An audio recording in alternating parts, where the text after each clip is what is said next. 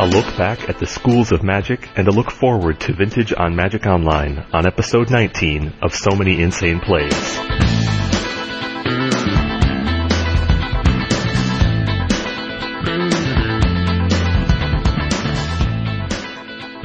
Welcome to episode 19 of So Many Insane Plays. I'm Kevin Crone with Stephen Menendian. Hi, folks. Today's show is about the future of Vintage on Magic Online. With the recent announcement of Power being printed for Online Cube, we explore the ramifications of Power on Magic Online and what it portends for the future of the Vintage format, both possibilities, pitfalls, and implications. As we go through the show, if you have any comments or questions, please tweet us at Many Insane Plays on Twitter or email us at so many insane plays podcast at gmail.com.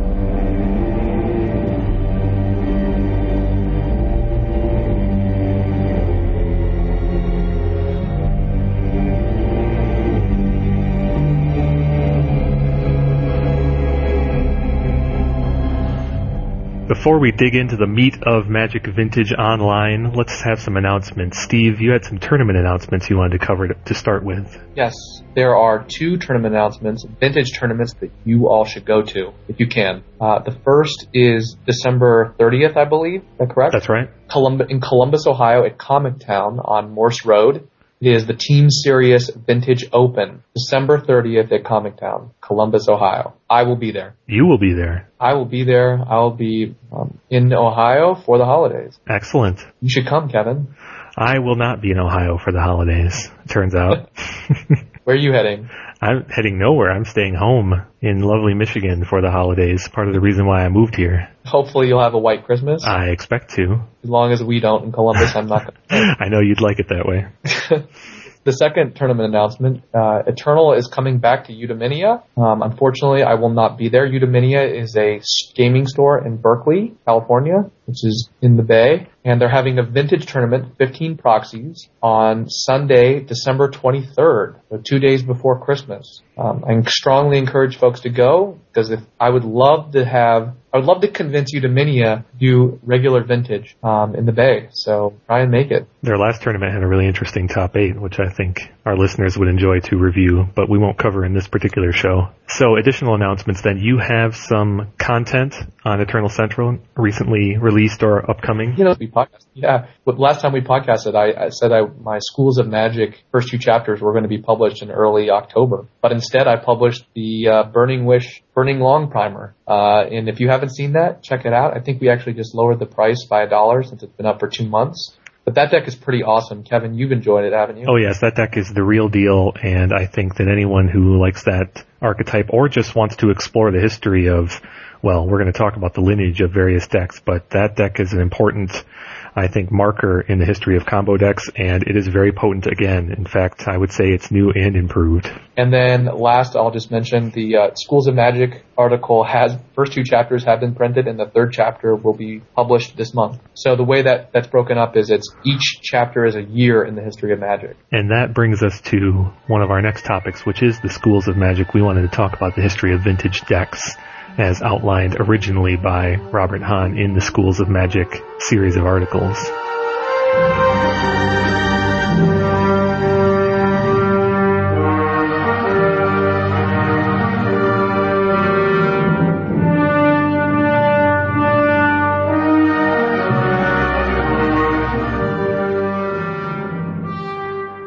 Steve, we've mentioned the Schools of Magic. These were originally drafted by one Robert Hahn back in the late 90s, early part of the game. What are the Schools of Magic?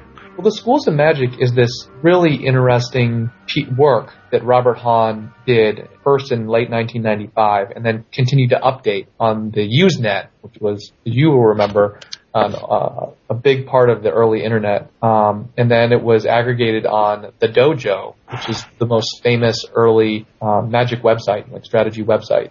But what he did was he created this document, which you can find on the internet and you should definitely read. We're going to go through it today, where he argued that, borrowing the martial arts metaphor, that there are coherent philosophical approaches to the game that are different, despite the fact that each school has the same tools. There are different approaches and focuses. And so he defines schools as a complementary scheme, which win, so they can't suck. and it feature a coherent philosophy every phase of the game, from deck construction, deck design, deck play, card inclusions. And then he tries to support this idea with various schools. So in his first iteration that I can find, which is version 2.0 from December 1st, 1995, there are 4 schools. And then the version that I think is the biggest, gets the most hits on the web, is his early 96 version, which has 7 schools. I think 7 schools, maybe 6. 7 or 6.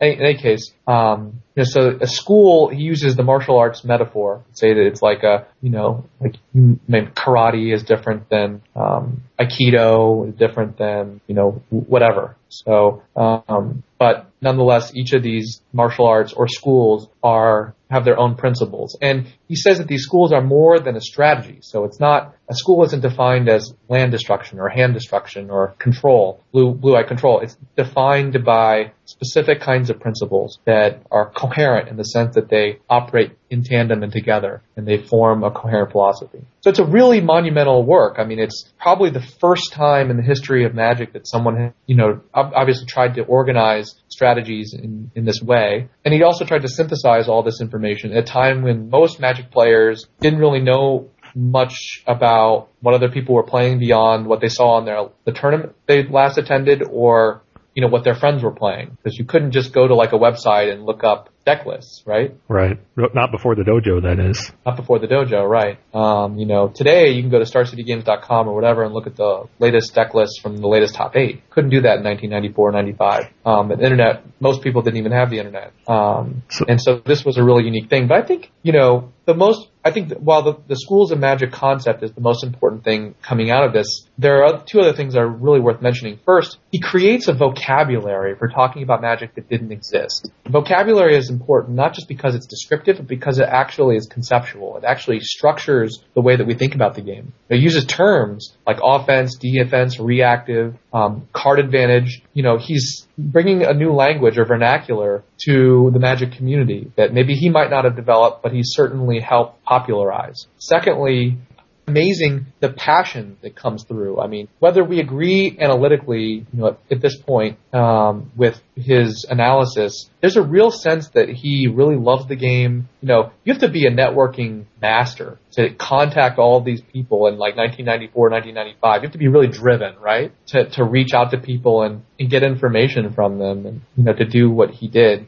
In addition to its import and value at the time and how relatively groundbreaking it was, you would say that it also still has relevance today. Absolutely. That's the main thing that I am trying to do with my book project with the Schools of Magic, is to say that, these schools of Magic that he identifies in 95, 94, 95, 96 continue to exist today, at least some of them. Now, I think the other thing I had forgotten I wanted to mention, though, is that it's not just that he's creating a vocabulary. It's not just that he's trying to synthesize information and make sort of strategic approaches coherent. He's also identifying principles for deck construction, right? Absolutely. I mean, and that is something that, I think we come to the conclusion that one of his schools is not a school, but really just fundamental universal principles for deck construction. That's not necessarily a fair critique to him, because in 1995, maybe you couldn't distinguish the two, right? Maybe someone, the sorts of things that we take for granted today maybe weren't universally accepted then or appreciated. And because of how young the game was and how small the card pool was by comparison, as you've said, some things that were perfectly legitimate at the time may have been more fundamental than he appreciated. Things Exactly. Like card advantage and card quality. It's hard to draw a line between something which is just a fundamental metric of the game, like, say, card advantage, and something that really serves as a tenet for a whole school of construction and play. I think that's exactly right. So should we dive into the school? Yeah, I am excited to talk about the Weissman School up front. Well, that's the main school, and it seems to be the first one that's in all of the schools, and it seems to be one of the ones that's certainly animating his excitement of the game. And this is one that you can trace, and we're going to say this over and over again, I think you can trace from the early stages of the game, the mid-90s, directly to today. And most famously in Vintage, but not only in Vintage. But this is something that we still emulate today as we build our control decks and really hold to these values. Right. So the first principle this is the first line of its description, is that defense wins games. In other words, that it is a philosophy that emphasizes defensive spells. Counter magic, white defense like Swords to Plowshares, Disenchant, Dust to Dust, and Moat, and defensive silver bullets like Moat. The second principle I think is very clear, is that there's an extreme emphasis on card advantage, right? I'm not sure if he talks about that as a principle of the Weissman School, but it certainly comes through the writing. The other thing I think that comes through in terms of what he ascribes to the Weissman School is just a few finishers, so that every card, is defensive. So Sarah Angel can both block, but also is eventual win condition. And the flexibility and efficiency of the answers. Want to add anything to that? Only that you can really observe the tenets of this school in deck lists very directly, because you can, it's ironic that you can almost map the structure of Brian Weissman's deck from, say, 95, 96 to a deck today. You can almost lay them side by side and say, this card became this became this, because there was such a literal updating over time of the ratios of cards staying the same, but the functions being replaced by new and better things. It's really incredible, honestly. Yeah. You could take a really old blue-white control deck and just replace it with today's cards. Right. So, like an example of that is Sarah Angel became Morphling, became Psychotog, has become Blightsteel Colossus. Mm-hmm. And J.M. Tome has went through various iterations, but the modern version of that certainly seems to be Jace. Mm-hmm. Jace is like, in a sense, like the perfect Wiseman win condition. It really is. It does all the phases of the tenets of the school, functioning as defense and then transitioning into win condition, and it's incredible. It's the perfect kind of card. And generating card advantage all along. Yes, it really functions as James A. Tome and Disrupting Scepter effectively at the same time. And Plow a little bit. Yeah, it overlaps a lot. Yeah, it's pretty incredible. I don't think there's any doubt that Grixis Control is the modern incarnation of the Weissman School. Exactly. It embodies, instead of Plow, it uses Bolt. You can just trace the cards through it. But more than that, it's the same principle. Mm-hmm. Want to move on to the next school, or? Let's talk about O'Brien.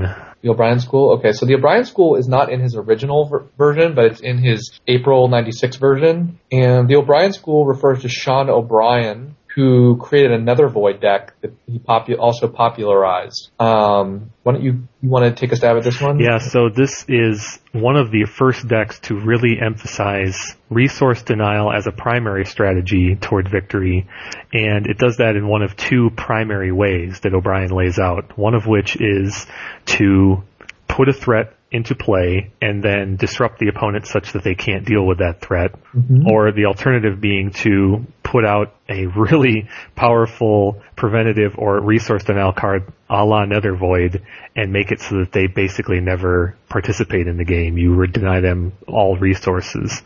So he has Dark Rituals and Mana Vault, so he can play a turn 2 Nether Void, and then he'll protect it, in a sense, with Strip Mines and Sinkholes. Sinkholes only cost 5, and then the Strip Mines, of course, are free. Mm-hmm. So he'll just continue to keep you locked out of the game permanently once he drops another Void. And so this deck, what I think is so interesting is, this isn't the first mana denial deck, but what it is the first deck that embodies that duality, which is that it both plays a tempo strategy, laying a Juzam, a Juggernaut, or a Black Vise, and a Mishra's Factory, and then plays another Void. Or it'll play the Nether Void and then just keep you locked out. Exactly, and as we've said, you can draw the lineage of this deck straight through a lot of the workshop aggro decks that started to come up right at the turn of the century and then now have evolved through Stacks, which was frequently a heavily creatureless deck, but into modern workshop aggro thanks to Lodestone Golem, which plays both of these roles. And now you've got a deck that can play both sides of the fence. It can throw down a threat and then slow you down such that you can't deal with it, or it can play lock components after lock components such that you never get to execute your plan and eventually you're locked out. Exactly, and many of the win conditions are the same. So this deck uses Juggernaut and Juzams. And Mishra's Factories, too. And Mishra's Factories. Yeah. That's not a coincidence. Not at all. They just, over all this time, they have barely printed a card that's better than Mishra's Factory at doing what it needs to do. It's amazing. So, I mean, the O'Brien school is well and alive right now, I think. Yes, definitely. This and the Weissman school, I think, are the two best examples of how you can map today. Yeah, what do you want to go to next, though? Long or Handelman? Why don't we talk about the ones that are in his history? Right. So why don't we go to Handelman? We'll get back to Long. The key phrase for this Handelman school is a very interesting one that Hahn came up with, I believe, offensive overkill theory. Yeah. Now, the Handelman school has a few tenets, but when you look at it in deck construction manner, you would almost immediately look at it in terms of threats, large threats that are difficult to deal with, and a consistent supply of them. Mm-hmm. Now, example of this kind of deck would include things like Juzam Jin and Urnam Jin, potent creatures, the like of which were common in Arabian Nights, and then backing them up with disruption and protection, the likes of Mana Drain and Hymn to Turok, Disenchant, Red Elemental Blast. This is what I think many players would immediately label as aggro control. I agree. So you're trying to put out a potent threat that forces your opponent to address it, but then you tactically counteract them with fighting the ways that they would address your threat or denying them resources. Yes. And what? Go ahead. No, go ahead. Well, and once again, this particular, when you frame it as aggro control, which it's not described as in the original schools, but when you say it that way, people can immediately draw the lineage to modern decks.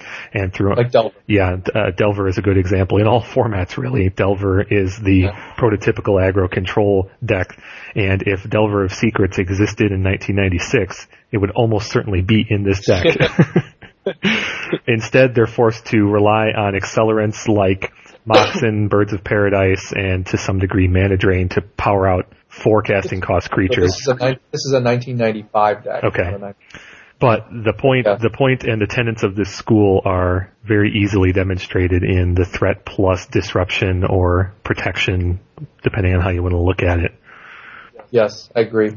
You know, it's interesting. Hahn uses two different variations of his theory description. One of them was offensive overkill theory, which I don't like very much, but the second one was offensive balance theory. And I think that one is a much better description in that you are balancing between presenting a threat and protecting the threat. Yep. Pretty much the hallmark of aggro control through the... You know what's weird is I've just looked comparing the second Schools of Magic versus the popular 5.4 one. He's got these labels each version, and the 2.0 version under the Handelman school, he says that essentially the theory is that fast, large creatures win the game with proper protection. So in a sense, he is, but that line is not actually in the 5.4 version description of the school. And he says, in addition to using black discard and interferes with permission strategies and removes anti-creature threats, and then counter magic defends against global anti-creature cards. So he is, in a sense, this is aggro control. You know, it's got some big threats and it protects it with counter magic, and instead of him, he probably used Duress today, but that's what you get. So I think that just underscores the way you described the deck, the way you described it as aggro control. Mm-hmm. But it's weird that that's not in the later popular version of his work. In any case. So we've covered the Weissman school, which can be encapsulated as control. Mm-hmm. The O'Brien school, which can be encapsulated as tempo, mana denial. Tempo, mana denial, maybe prison to some, but not exactly. Prison, sure. That's the best way of describing it. And the Handelman school, which can be encapsulated as aggro control. Right. What's missing then from that triumvirate that we do see today? Well, combo, obviously. So why do you think that is? Well, I mean, it's also possible that this time there weren't a lot of well-developed combo decks. The combo decks didn't really emerge. There were certainly some combo decks, but they were all in the Degenerate era. That is the pre-DCI, right, where you played with like 20 Black Lotus. The first combo decks that emerged were in the very popular decks were the Prosperity decks. And they didn't come out until the summer of 96, I think, or late 96. And that's when you had Prosperity printed, and you had Mystical Tutor printed, and you had Mana Crypt printed, and they were all legal as 4-ofs. So players started building 4 Mana Crypt, 4 Mana Vault, 4 Prosperity, 4 Mystical Tutor decks. And those became the Snake Basket. Snake Basket was one of the win conditions in that deck, and they used Black Vise. And the whole idea was it would play Prosperity over and over again and kill you with Black Vise, or run you out of cards and deck, and it would win because you. So players who play today, have played for the last couple of years, maybe even played for the last 10 years, you're all spoiled when it comes to combo. We're talking about an era before the Storm mechanic was even thought of, an era before, say, most of the modern 2-card combo kills. Any major combo deck in the last 10 years that's gone through Old Extended to Legacy to whatnot, none of those kills existed back in this time period. There's no Key Vault, there's no Illusions Donate, there's no Enduring Renewal and Goblin Bombardment. Doomsday. Yeah, there's no Panda Burst. Flash. There's none of these things. There's just nothing you can assemble, even with all of your power cards. There was Time Vault, but Time Vault was very quickly restricted. And then right. At this particular period in time, there was just no 2-card thing you could do that would just completely decimate your opponent. So you were forced to rely on... And those that were immediately restricted, like Balance. Right. You were forced to rely on then amassing a huge amount of cards and parlaying that into a huge amount of mana to draw more cards to do one of the short list of things you just mentioned. Yep. So I would agree that we're simply in the in-between period, in between when combo was the best thing you could do in Magic, when you could play 20 Lotuses. Right. The DCI came to its senses, controlled the format, and then cut everything off to the point that really dealing on fair resources, either control or creatures, was the way the game was defined at this stage of time. Control, creatures, denial strategy. Yep. Yeah. Yeah, so, this is getting to a point. There is no long school in here, but we think, at least I think there is a long school. And you can see it in the Degenerate era that precedes the DC, that now the DCI. It becomes very evident with the Prosperity decks of 96. Then the printing of Academy powers up those Prosperity decks. And then they become Academy decks because you can start winning with Stroke and things like that. And even more, you get more draw 7s, like Time Spiral and things like that. And the Academy deck, sometimes uses Power Artifact as another combo in there. But then instead of Stroke of Genius or Karavex Torch as the win condition, in 2002, Tendrils is printed and replaces it. And you get Long. You get Yawgmoth's Will is the main card with Burning Wish. And then instead of, you have Lion's Eye Diamond in some of these decks, then you have continuous printings. Chrome Mox, Mox Opal, to the very present moment, right? Now we have decks today, we just talked about your Burning Long primer, that, similar to the Weissman school, can trace their lineage all the way back to the early combo decks, and you can draw very literal parallels, card for card, for how those decks were constructed and so what are played. What are the principles of the Long school? I'd say first, the principle is speed. The Long school relies on a map artifact acceleration. So in the early version, you had 20 Lotus. In the secondary version, you had 4 Mana Crypt and 4 Mana Vaults. In the most recent version, you use Mox Opal and Chrome Mox. That's the first thing. Lots of high density of artifact acceleration. Second, you use a 1 or 2 or very, very few win conditions that rely on a critical mass. So in the case of Tendrils, it's a critical mass of Storm. In the case of Karavex Torch or whatever, a critical mass of mana, which usually is preceded by a bunch of spells. And third, the Long school, or the school, relies on highly efficient, usually restricted draw spells, and often symmetrical draw spells, like Wheel of Fortune, Prosperity, Time Twister, etc. And I think history has shown us that school isn't going anywhere. It has broken off some splinters, certain decks that had some aberrant construction or were enabled by some odd printings. But the simple fact is that even in 2012, going into 13 here, we still can build a very competitive and relevant combo deck that follows exactly that same model and plays in almost exactly the same way. Right. If I were to dig down, I'd say that one of the assumptions is that speed can overwhelm control because, in a sense, you can overwhelm counter Magic no matter how efficient. I was shocked in playing my Burning Long deck that I was able to beat cards like Flusterstorm, Mental Misstep, and Spell Pierce. I'm just faster. You just can't stop. Mana Drain, of course, is slow, but in any case. But it's a little bit weird to call it the Long School because, Mike Long, the original Burning Long deck came out in 2002, right? So we're sort of mapping that term backwards. Yeah, it is. But I think that just like most of the rest of these schools, I think the name Long somewhat is in the spirit of the exercise, if not a great literal definition for the whole history of this kind of combo. Right. You might, if you weren't going by people's names, you might call it, say, the Draw 7 school. Something like that, but right. We're not getting bent out of shape about the labels here. Right. Steve, we've covered now 4 schools, 3 of which were Han's, 1 of which we've retroactively added to this exercise, but you mentioned 6 or 7 in this latest version, so what are we leaving out? Well, the second school he describes is the Kim school. And the Kim school refers to John Kim, and he says that this school, an older article he wrote, which means it must be really old from our view. But it has these 3 principles. He says, first, every card must be maximally useful, and then he has a paragraph describing that. Second, no reliance on combinations. He has a paragraph describing what he means by that. And third, minimal mana requirements, which means the spells must be the lowest casting cost possible and have as little colored mana as possible. Mm-hmm. So he says, sometimes flash counter is better than counterspell for that reason. So that's the description of that school, and then he has a deck list, which looks a lot like a Wiseman deck.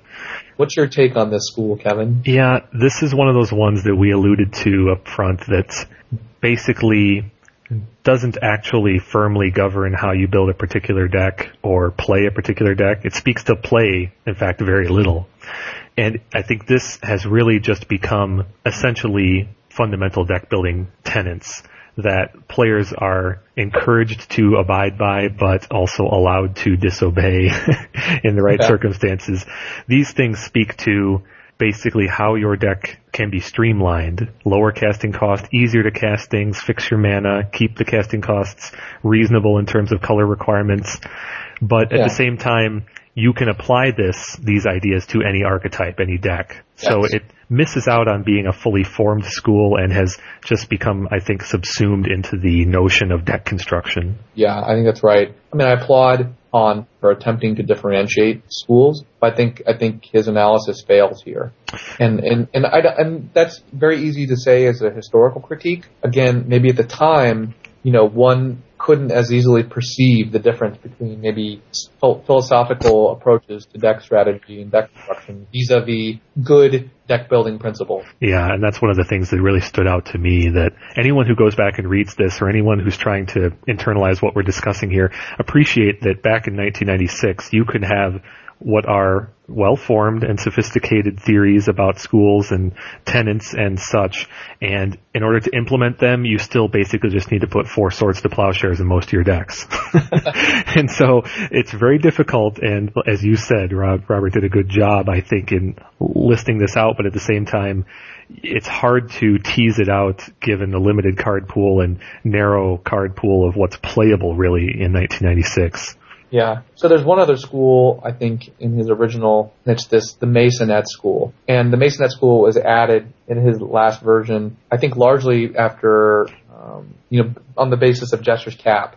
His school as basically card removal theory, which means not removal from the board, but from the game, i.e. Jester's capping your opponent until they die.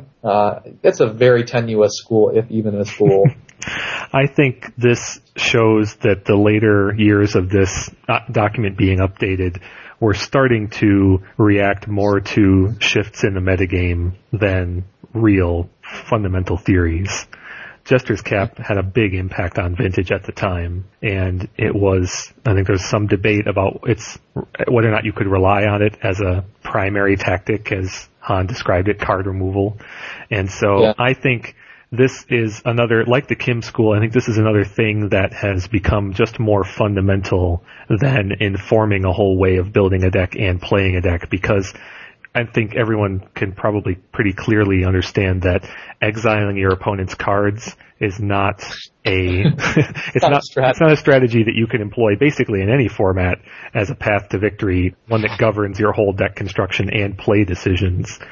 It really is just a metagame announcement basically from this era that has some interesting tenets that surround it, but doesn't really mature into a full school. Yeah. It's worth noting that there are plenty of decks. I postulated with you, Steve, during our show prep that there are plenty of decks throughout history that do seek to do one thing and only one thing every game over and over again. And so this has a little bit of weight to it in terms of drawing a lineage. Yeah. But that's a pretty loose school. It doesn't speak to how you're planning to win, just that some decks really need to execute on one card or one combination of cards in order to win. Yeah, that's an interesting point. So, to some extent, you could critique Han or us, either Han for coming up with these schools or us for reifying them by saying, these aren't schools. These are, particular, contextual, circumstantial approaches based upon the extent card pool. But I think regardless of where you come out, there is something useful from the exercise of saying there are schools, and there is something useful from trying to rehabilitate these schools to the extent that you can. And so I think, Kevin, what you're saying is there is something to be said for this idea of a focused strategy based upon a particular available card. Maybe that is a school. Maybe that's a basic approach. Maybe not embodied in a single strategy, but a range of strategies. Mm-hmm. And it might be the school, quote unquote, that is forced to revise itself the most quickly out of all these, meaning it is completely dependent on what's available and viable in a given format. Maybe in some cases... How interesting. In some cases, like in Type 2, for example, in Standard, there is very frequently no one go-to card. There's very frequently no deck that's just trying to do this one thing over and over again. Right. But there are in Vintage. There's the Flash deck. Mm-hmm, exactly. How interesting would it be to flip this Masonet school on its head and say the Doomsday but you're removing your cards, not your opponent's. Yes, and that's a good point, too, is I think the whole card removal thing, you really should look past that, because, again, that was just a metagame thing. It was just about Jester's Cap at the time.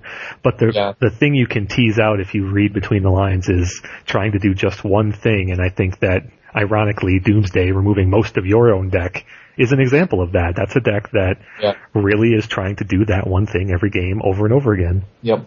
So, granted, it can go Fastbond, Yawgmoth, Will, Tendrils, but it is trying to, especially my Legacy version, has to do today. Yeah, the Legacy version is a better example of that. So, I don't imagine Robert Hahn thought that, 16 years later, someone would be 17 years later, someone would be carefully inspecting his work for historical accuracy. But I think it's a very useful project just to see. It gives us an understanding of where both that the format we play now is truly timeless in a sense, but also a better appreciation and understanding of the decks that we currently play. I agree completely, and it really is to Han's credit, and a little bit of luck, I think, on the historical scope, that the game today really does map pretty closely to the way it did 15 years ago or more.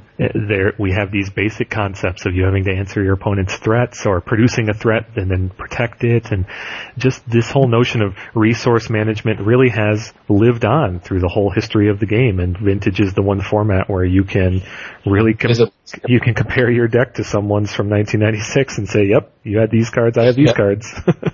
So I would love to hear what our listeners think about what we're saying, and I'd encourage them, we'll put in the show notes the link to the Schools of Magic, but they should read it if they haven't before. It's, a very well written thing. It's very fun to read. And think about what schools exist today. I think that there are other schools that exist today, but we've had trouble supporting, at least my contention vis-a-vis the Dredge as a school. Yeah, and for something like that, where did it begin? It's easy to say that Dredge is an animal unto itself. It doesn't adhere to any of these schools. It has its own mechanical and constructural tenets. And we can talk about how it exists today, but the real interesting exercise is, where did it begin? Is there something that's before Dredge that's in the same lineage? Yep. I mean, if you look at, like, Dredge has Discard, has a reanimation spell, uses very efficient spells. I think that you can compare it favorably to Reanimator decks. Mm-hmm. But, that's a debatable point. And it's very interesting, too, that the notion of bringing creatures out of the graveyard for 0 mana existed all the way in Alpha with Nether Shadow. Yep. So it's not Icarid, which had its precursor in Ashen Ghoul, and it's not Narcomoeba exactly, but it was still there right from the beginning. In 1993, we had the makings of Dredge, ironically, just not the mechanic itself. Bazaar and Nether Shadow were printed in 1993. That's right. Yeah, nevertheless, never forget Bazaar. All right, well, this has been a fascinating discussion. If people think there are other schools, they should share them with us what they think they are. And if people want to see this material in great detail with lots more discussion, your articles have that. Check it out.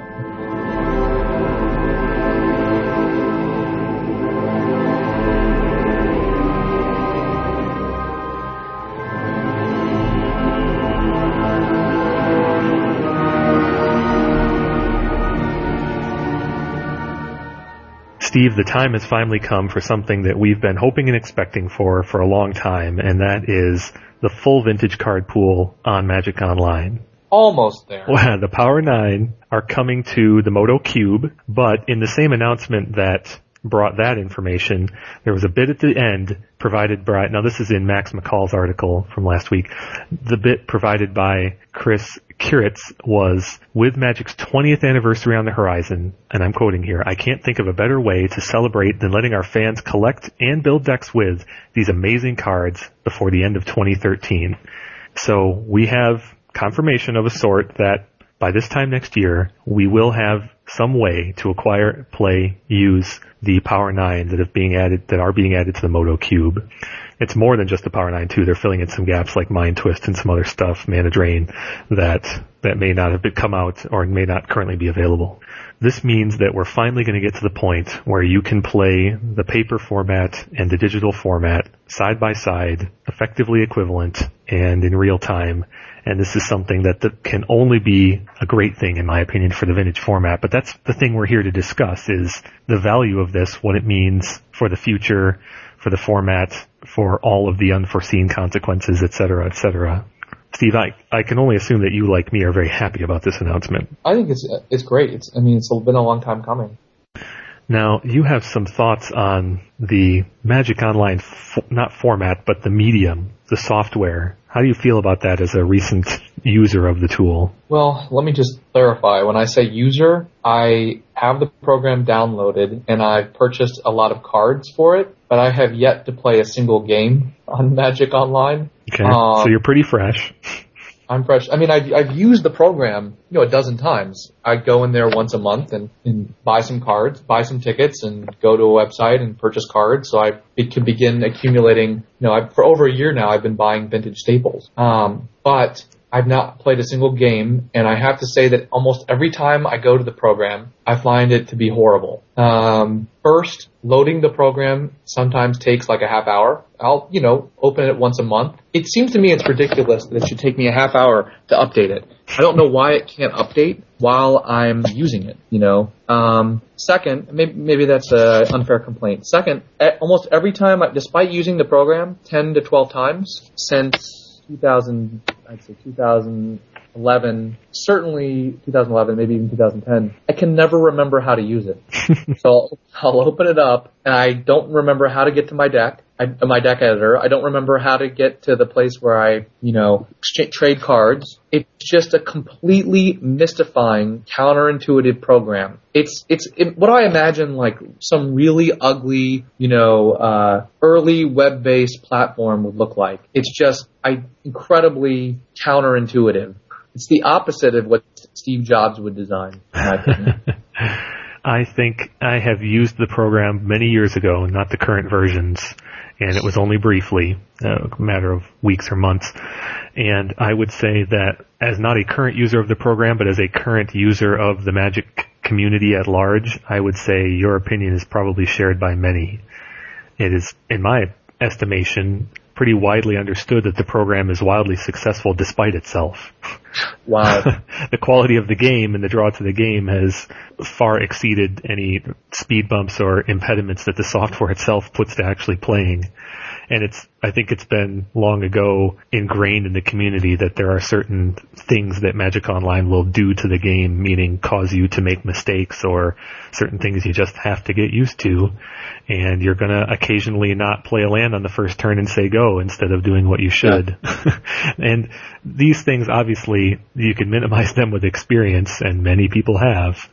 But yep. I'm with you in that the software itself feels archaic. It feels like, I mean, I see this is very unfair, but stylistically, aesthetically, and from a user experience standpoint, I see very little difference between this software today and the old Chandelar game. Exactly. It feels like I'm still playing a late 80s, early 90s game. The text, the font, mm-hmm. It looks like a computer from the mid 90s a program from the application for a computer from the mid 90s. Mm-hmm. It's just hideous. It's very difficult to follow. When I opened up the program, I don't even know how to get to my collection. I have to be told that there's a button at the bottom of the screen, this tiny little button that says collection. Mm-hmm. Why wouldn't there be a button at the front that says that's how I get to my collection, you know? And when I click the button, it's just a very ugly program and not very aesthetically attractive. And there's a pretty high learning curve.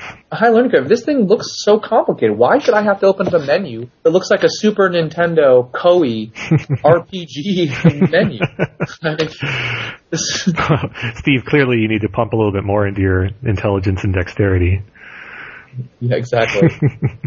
So we shouldn't harp on the program any longer than that, I don't think. It's pretty, I think, well understood, and we're just... When you open it, I want to see three things. I want to see a big Apple button, like an iPod or an iPhone button that says play. I want to see a button that says build. And I want to see a button that says trade. That's all I want to see. I don't need to see any other junk. I don't need to see things about, I don't know what, all these other random buttons that are there. Can't someone with like an Apple mindset go in and fix this program? Is it really that hard to do? Well, I am sure that this is the topic of much discussion and gnashing of teeth at Wizards of the Coast headquarters and their associated developers. So I don't want to assume that they're not aware of these things, but at the same time, it appears to be lingering longer than it really should be. I don't know what to expect from the near future, but I don't think that the inclusion of Vintage, the ultimate Vintage card pool, is any kind of driving force for them to update the thing. If they were going to make a major design change, the likes of which you're alluding to from an aesthetic standpoint, they should have done it by now. So I don't know what to say. I don't know what to expect. But since we are mostly talking about Vintage here, do you think this has a particular impact on the acceptance, the use, the growth of the Vintage Online format? The potential is enormous. Mm-hmm. Go ahead. I would in my opinion, the program, the Vintage format online will succeed despite the software. I think one of the things that concerns me is how tiny Legacy is on Magic Online. I mean, Vintage has unlimited potential online. Mm-hmm. There's no reserve list in the way of printing 1 million Black Lodi. Mm-hmm. Right? There's nothing there's no limit to the potential for Vintage play except for cost of cards online. And I think one of the things that concerns me is that people say, the cost of cards online is so much cheaper than real life. That's true for some cards, but not all. A lot of really cheap staples that you can get in real life are actually more expensive on Modo, such that I think there is a perceptual problem that cards on Magic Online, which aren't even real cards, are too expensive, and I share that sentiment. It's a very interesting dynamic, because one of the reasons why Vintage is so niche is the cost, as we all know. One of the reasons for the cost, of course, is availability. The availability metric that you're alluding to is turned on its head for Magic Online. Certain cards like Force of Will are the the top level cards, and cards Force like of Will is $150. There's no excuse for that. I have not bought Force of Wills, and I'm not going to buy them at $150. That's absurd. and cards like Mind Twist, which are only legal and played in this vintage format, will probably be $2. Or a better example, a card like Time Twister, a card that is legitimately $100 to $200 or more, depending on edition. In the print world, it'll probably be a $5 to $10 card on. I don't have examples off the top of my head, but there are cards that in the print world are like $2 and $9 online. Yeah, absolutely. To me, that's just crazy. A lot of the earliest stuff in Magic Online, the invasion stuff like Vindicate and Pernicious Deed, those cards are the equivalent of alpha in the printed world. Now, they can reprint anything they want online, and they have, and they will, and they do.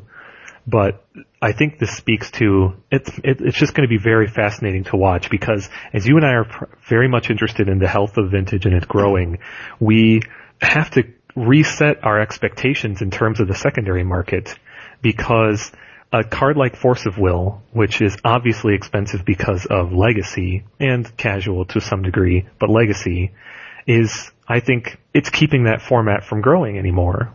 And this is something that's been widely theorized and discussed in recent history, especially with this announcement about the vintage cards becoming available. But vintage is just going to be a casualty, a collateral damage, if Force of Will keeps its price tag that it currently has. It's insane. They need to do something about that.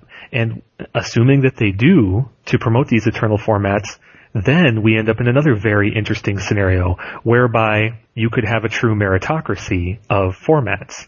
In the print world today, you don't have a meritocracy of vintage next to legacy, because vintage costs two to 10 times as much, depending on your deck. Let the best format win. Exactly, but once you're on a level playing field from an expense standpoint, then people can just look at their collection and say, man, I want to play vintage instead of legacy. That's right. I mean, if vintage became cheap enough, first of all, vintage could be one of the cheapest formats on Magic Online. There's no reason in theory it couldn't be. Oh, yeah, I think that there will be a period in which it actually is.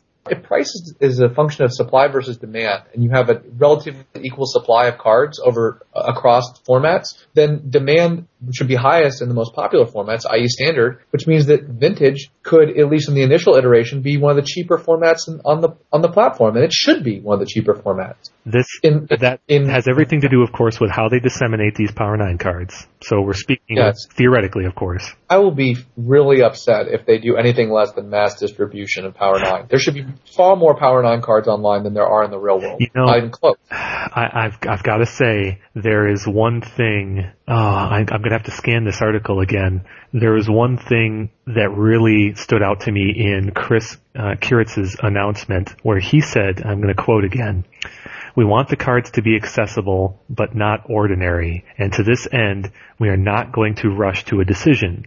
We will continue to tweak various ideas, already have, etc., find plan to make the most sense for us and our players. We will bring the Power 9 to Magic Online." But, hold on, the sentence right before what I just quoted was, "Ultimately, we want players to have more access to these cards than they might in paper, but we also want to ensure that the cards maintain their status as Magic royalty."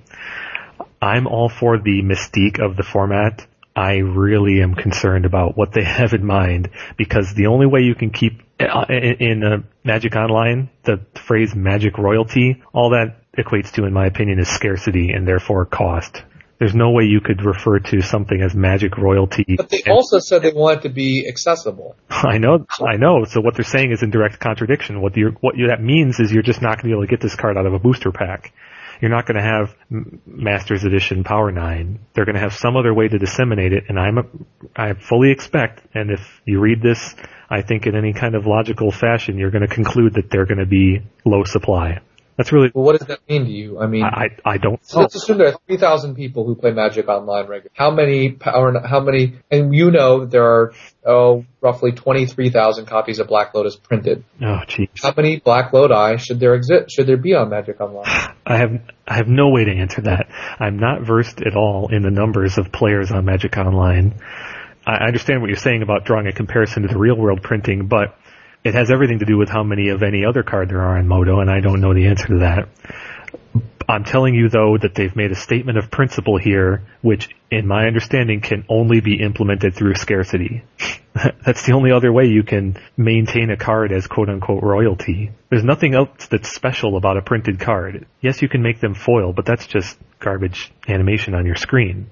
Some people like that, but that's not royalty. So this tells me that at least initially these cards are going to be scarce, and that means that we could, again, at least initially, end up in a situation whereby Vintage Online has exactly the same problem that its print counterpart does. What if they keep these things so scarce that a digital Black Lotus costs 500 tickets? Well, then we haven't solved anything. Now, do I expect it to be that bad? No. I know that they are smart enough that they realize that a 500 ticket Black Lotus is probably a bad thing. But at the same time, their statement of principle here speaks to expense. It speaks directly to these cards being expensive. Now, the alternative to that is it could just be an initial expense. Meaning it could be a timed exclusive sort of thing where if you want the first couple of Black Lotuses, you're going to have to do something special, win an event, etc., but they'll keep introducing them over time, a la promos that are evergreen that you can get, and the quantity will continue to grow. I hope that they have a method that doesn't mean royalty for the rest of time, meaning they're going to short print these things and then never do it again, a la alpha and beta. Yeah, that would be. I think it would be just a colossal. Frustrate the expectations and the potential of Magic Online. Yeah. The whole purpose of Magic Online is that you don't have to worry about card limitations. That would be no other thing I think you can describe it than a failure. But at the same time, I recognize that this is a for-profit company and they are essentially milking Don't they make profit by selling cards? I know. I mean, there's no reserve list. Don't get me wrong. But they still have, this is the end of the line in terms of historical printings. This is the end. This is the last thing that existed on Moto. After this, everything else will be new and the print and digital will be in lockstep. So they're milking a sort of mystique here that is the last one that they can do.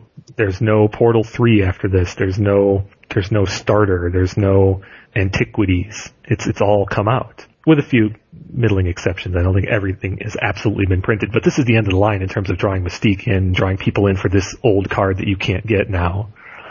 And so sadly, they're going to milk it, and I just hope they have a plan that draws the cost down over time. I'm not going to be an early adopter of this, and it sounds to me like you aren't either. If a Black Lotus costs anything more than, say, $50 or $100, most of the rest of the world isn't either. Yeah, that would be insane. It would be a real shame.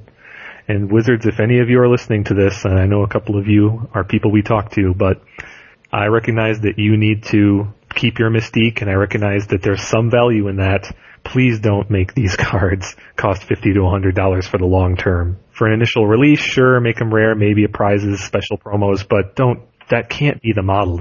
We need a They have to give Vintage a chance. Right, we need that meritocracy. Yeah, it's only fair. And look, if they're right, then no matter what you set the initial price, if the Magic Online is popular enough because A, it's a good platform, and B, you can play Vintage and other great formats, then there will be more demand, prices will go up, secondary market owners won't complain, and they can sell them and you can print more. It's like you need to continue to support the long-term growth of this format. You've got to keep these, you've got to give a lot, you've got to print more Force of Wills. Yeah. Got to. And sadly, now, Black Lotus and Force of Will are different animals, of course. So the cost structures for the two of them are going to be different. But the simple fact that Force of Will is still as high as it is a bad sign. They have the capacity to control the price of cards that grow out of control from a price standpoint. They have the capacity to do that at almost the drop of a hat. Their time to market for digital cards is a fraction of what it is for print cards. And they could come up with something. They should, in my opinion, have something of a stock market kind of approach whereby if the price of a certain card passes a threshold, that they have some kind of emergency way to introduce new ones into the market as prizes for daily tournaments, for example. You could have a switch that you pull and say, you know what, we need more of this card. So today's tournaments, I'll give you one of these if you make top 8, something like that. Something where you're rewarding the community, but still reacting to the community and keeping things under control. And plus they don't profit at all from Force of Will being a $100 card. That's the other thing. It's something that's well known to Vintage players and speculators and aficionados or deserters of the reserved list over time, Wizards doesn't benefit from the reserved list. Yes. They don't want their cards to be $500, but the reserved list hampers them from doing anything about it in the case of most of the print examples. Yeah. But in the case of the real world examples, for look at Tarmogoyf. That's the best example you can have for the print world. Tarmogoyf is fortunately in the category of cards that have grown in price to a ridiculous degree, but they're going to do something about it. They're going to print more of them. Now, we're not here to discuss how that's actually going to impact Tarmogoyf's price or demand, but the point is they can do something about it, and look how long it took them for Tarmogoyf. Now, Obviously Tarmogoyf was a $2 card when it was first spoiled, and it went up to a $10 or $20 card, and then it got ridiculous over a long period of time, but in the digital space, they don't need to wait for that kind of proof to pile up. They don't need to wait more than a week or two, and then they can say, you know what? We need a couple more thousand Force of Wills in the world. Here they are. I just really hope that they build us the environment where we can have that meritocracy, because as you and I know, Vintage is an awesome format.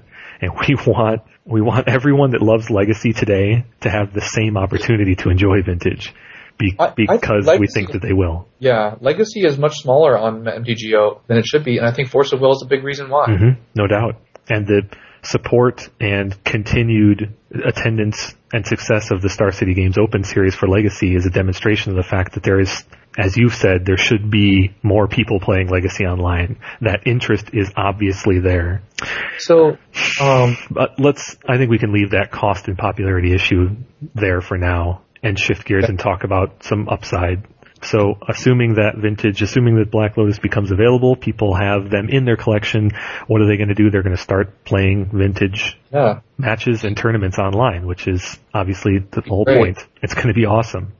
But it also means that we're going to have something that we don't have today, at least not within reason, and that is a comparison, a distinction, a disparity perhaps between the printed Vintage game, the metagame, and the online metagame, which is something that gets a lot of discussion, and there's a lot of give and take and information crossover when you get to the very popular formats like Standard and Limited. Something that us Vintage players are going to be just getting for the first time, and it remains to be seen exactly how that dynamic breaks out. Mm-hmm. There's no reason to think that the Vintage format is special in the sense that the information flow will be any different than it is, but it's obviously a question of degree.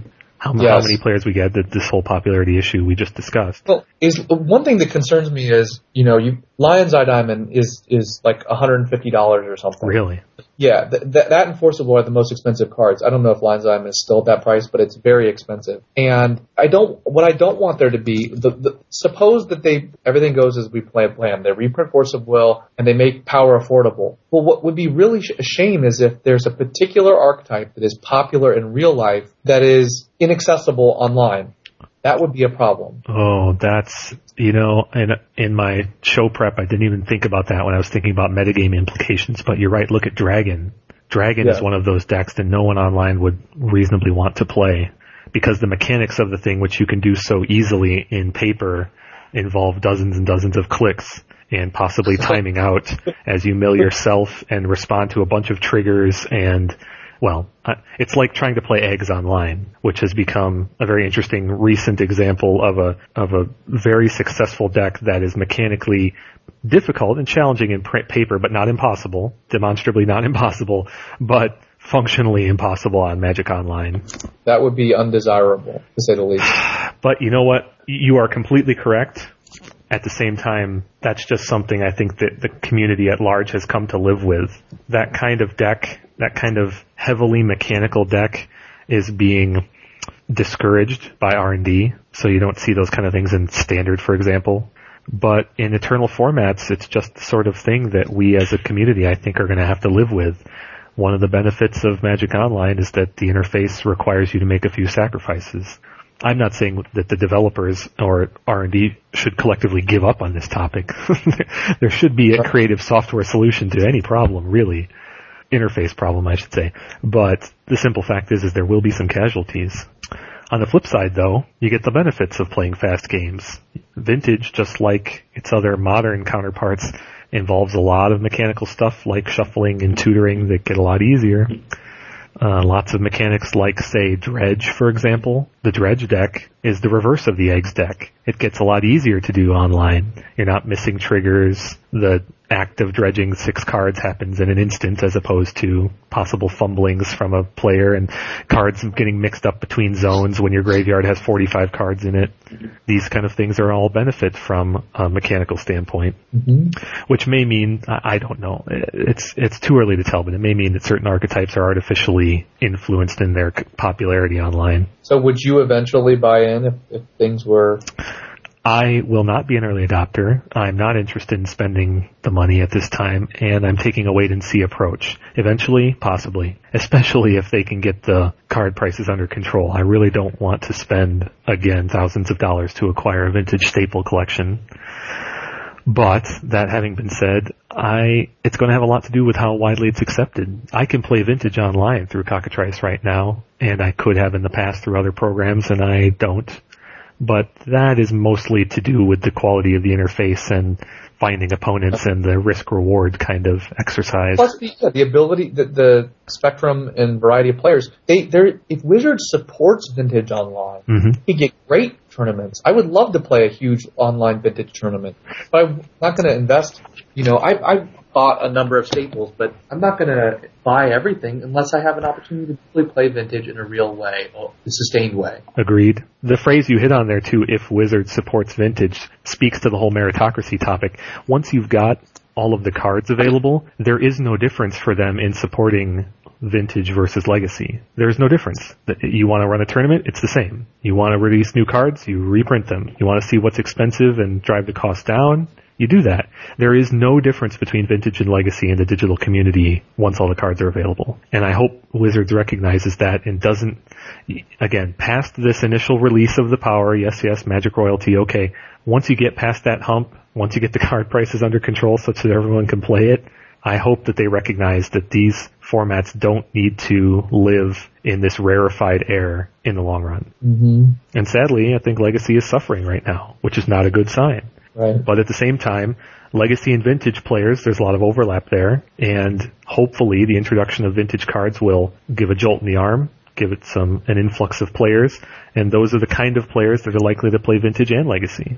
I'm very excited to see what the metagame impacts are. I'm very excited to start hearing about vintage dailies. No, I don't expect them results. I don't expect them to fire. It's sad to see how small. I think the classic format's basically collapsed, no longer exists. Yeah, I've tried to find data and I couldn't find any. That's really a shame. But that format had some baggage with it being kind of little brother and everybody recognizing that it had no future, so no one wanted to invest. It's no surprise to me that format died, and it's no surprise to me, and I do not think that portends death for Vintage Online. Yeah, but it does suggest that although there's great potential, the realities may not be as accommodating as we hope. Agreed. I think that we should come up with a wish list for Wizards. You and I, and taking feedback from the community, but I think we should come up with a wish list of would really be good for Vintage, what we want to see in online Vintage, what will draw players in, what will drive popularity, and what will sell cards, which is what they want. And I don't have it all at the top of my head right now, but this whole meritocracy concept is key. I think they need to support Vintage and Legacy in equal quantities and let the formats duke it out. Because I mean it when I say there isn't, from their standpoint, there's no difference in supporting one versus the other. We're kind of living the dream, and I think it'll be very interesting to see. And it's all self-serving, of course, because as I said, I really want to start to see those results. And I hope that this whole business of them not publishing daily results from Standard and other things does not. Yeah. What is this business? What do you mean? I am speaking out of my element here, but I've read some stuff and heard on some that they recently made a policy adjustment that they weren't going to be publishing the full results of all the daily tournaments that go on. Why? They had some, in my opinion, BS about they didn't want formats to evolve too quickly because of the results. They felt that formats like Standard were getting quote-unquote solved too quickly, and so they wanted to slow the dissemination of information to allow there to be more gradual evolution. So controlling. I know. That's the kind of ham-handed decision-making that Wizards should not be making. I couldn't agree more, and I don't have a lot else to contribute to this topic other than that statement right there, but I couldn't agree with you more. Wow. I would say for any aspiring Vintage players, that's a very small concern right now. The notion of there being so much change in the Vintage metagame that they suppress daily Vintage results is laughable at this point. If that's a problem we have, I look forward to it. I think the converse is probably true when it comes to Vintage. I think that they will be very excited to promote new results. The first top 8 from a online Vintage tournament that has more than 8 people in it. I think that'll get a little bit of coverage, and if it doesn't, that's on my wish list. I want Wizards to promote and socialize the results of Vintage tournaments and say, here you go. And I also... Yes. It won't take long to get to this point. In fact, it may happen on day 1 for all I know. But I'm also very interested to see statistics on how many Black Lotuses there are available in real life and how many there are online now. I think it would be absolutely unacceptable if any card for Vintage costs over $100. I think they need to make all the cards relatively cheap. I just think that's the period. You can't, I just think that's really an important accessibility issue. I think they need to offer prize support for tournaments. I think there should be tournament series, including a large annual tournament like Vintage Championships. It'd be great if they could even feed Vintage into other major tournaments. They have demonstrated throughout history, as you well know, as our listeners should remember, about the Invitational in the past having Vintage as part of it, and a number of other niche formats like 5-color and Cube and whatnot. I can't imagine that Vintage won't work its way into a championship series or an invitational or a community cup or something along the way. It only holds with history that it will. I think it is relatively easy to play Vintage or play Magic Online and record your games, is it not? I've seen people do it. I know that it's done, sure. You're not talking, are you talking about streaming? You're not talking about streaming though. You're talking about recording or streaming. Like, I think I would definitely be open to that if I could do that on MTGO. Oh, well you can. And there are plenty of people, community celebrities who stream their Magic Online games right now, and it's mostly to do with popular formats like Standard or Limited or Cube. I think that it is definitely it's definitely very likely that someone will be streaming Vintage content at some point. The quality and popularity of that content will have everything to do with the ancillary growth of the format, of course, but I think it's definitely to be expected. Let's hope. Yep. And if no one else will do it, you can do it. Absolutely. That's the main reason. I mean, I'm not thrilled at the idea of sitting behind a computer and playing Magic, but I think if it's a way to promote Vintage and, I can play it more. I don't play Cockatrice. I don't like Cockatrice. But I'm happy to play in a legitimate format where there are people playing on a regular basis in organized tournaments. That's what I enjoy playing, is organized tournaments. And if I can play organized tournaments on MTGO with Vintage, I will do so. But, let's not be silly about it. Let's do it in the right way. I couldn't agree more. And fortunately, as I said earlier, Magic Online is successful despite the shortcomings of the software. It's wildly successful. There's no reason to believe that there isn't player support out there, an existing player base and new ones that will come in to support Vintage specifically. And there's a reciprocal, I think, potentially symbiotic relationship between the paper and online format, right? So you said we'll get tournament results, which will help hopefully drive the metagame. We'll create familiarity with the paper format so that people will play the paper format. Hopefully more respect for the format as people better understand it. There's a lot to be gained. I can't wait for the first time when I play in a tournament and someone is playing a deck that was copied off of Magic Online. And it sounds foolish, and a lot of people don't like net decking, etc. But I'm just saying I can't wait till we get to that saturation point where people, someone says, oh, you're playing the Moto build of that deck. That's going to be great. That's great. I gotcha. Well, I look forward to that day as well. Steve, this is just like the schools of Magic. We definitely want to hear what our listeners think about this concept. So our closing question for this episode, will you eventually play Vintage on Magic Online? Yes or no? If so, why? If not, why not? And what do you expect to encounter on Magic Online Vintage in general? With that, thank you for listening to episode 19 of So Many Insane Plays. Our next episode, number 20, will be our Vintage Year in Review for 2012, which we're very excited about. Until then, you can tweet us at ManyInsanePlays or email us at SoManyInsanePlaysPodcast@gmail.com. And as always, we wish you many insane plays.